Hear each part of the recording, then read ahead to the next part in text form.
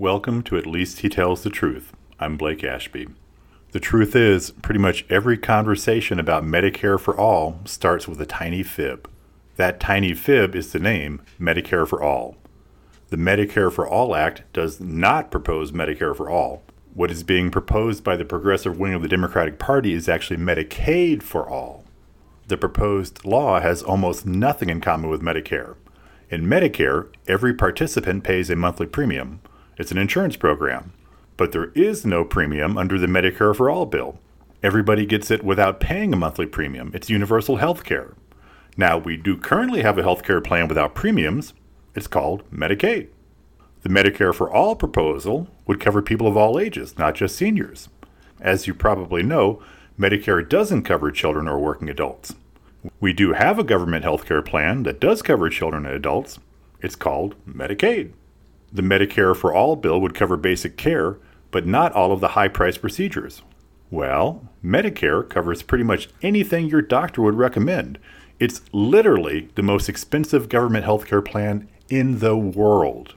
We do have a government-managed healthcare plan that provides only the basics right now. It's called Medicaid. So any way you slice it, we have a healthcare proposal that has very little in common with Medicare, but everything in common with Medicaid, and yet its backers call it Medicare for All instead of Medicaid for All. Somewhere out there, someone is saying, why does the name matter? It's just semantics.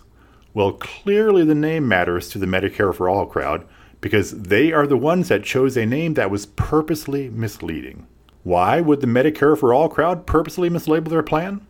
I've actually had a few conversations with supporters, and their answer was that Medicare was much more popular. They chose the name not because it was descriptive of what they were proposing, but because people liked the word better than the alternative. I think we can all agree that Medicaid for All probably wouldn't poll as well as Medicare for All. There are three kinds of people in the United States: people with better health care, people with worse health care, and people with no health care. If you say Medicaid for All, then those people who have better health care will realize that what's being proposed is worse health care, and they won't support it. I'm sorry, but that's the reality. If we have universal health care, it's going to be a version of Medicaid. We spend about $4,300 per year on every Medicaid participant. We spend about $11,000 on every Medicare patient.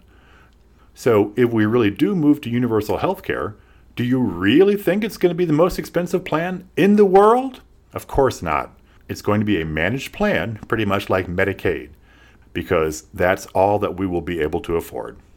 Progressives, instead of acknowledging this reality, chose a misleading name as a marketing ploy. Why not just say Medicaid for All? Why not be honest? Because if progressives are honest about what they're proposing, it will have even less support. So instead of being truthful, progressives chose a misleading name. They chose to tell a tiny fib. This is actually kind of a recurring theme with the modern progressive movement. They feel entirely comfortable telling tiny little fibs to get people to support their positions, to get people to support policies that the progressives feel are good for them. Maybe it's just me, but it feels like the progressives are willing to lie to me for my own good, as if I couldn't figure out what was good for me if they actually told me the truth. Again, maybe it's just me, but I get mad when people lie to me. It makes me think that they think I'm stupid and they can get over on me, as if I'm not smart enough to figure it out on my own. Progressives wonder why they have a hard time getting laws passed for their policies they claim have broad support. Maybe part of the problem is this willingness to lie to people. Maybe it's because here in the middle, it really feels like progressives don't think most people are smart enough to know what is good for themselves. It feels like progressives are more than comfortable lying to us for our own good. I'm Blake Ashby. Thanks for listening.